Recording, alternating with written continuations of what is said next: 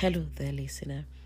Thank you once again for joining me at Detox with Habi.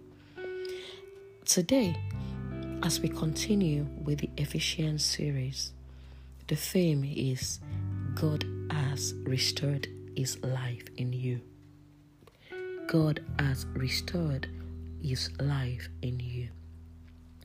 God's plan is to have children that will be like Him.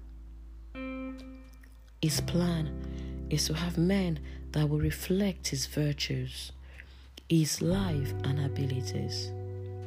However, disobedience of the first Adam brought about separation from God. Man was cut away from fellowship from God. God was not taken aback. He had a better, in fact, God had best plan to restore us back to Himself.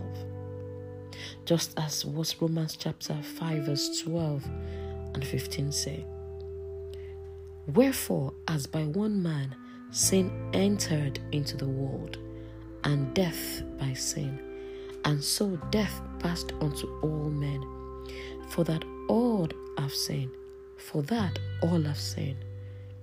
but not as the offense, so also is the free gift. For if through the offense of one men be dead, much more the grace of God and the gifts by grace, which is by one man, Jesus Christ, hath abounded unto many." Hallelujah.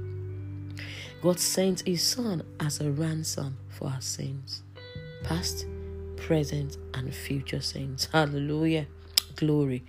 Jesus' life was made a payment to restore us back to God. Jesus died on the cross to purchase our salvation and opened heaven's gates for us. We have access because we believe. Hallelujah.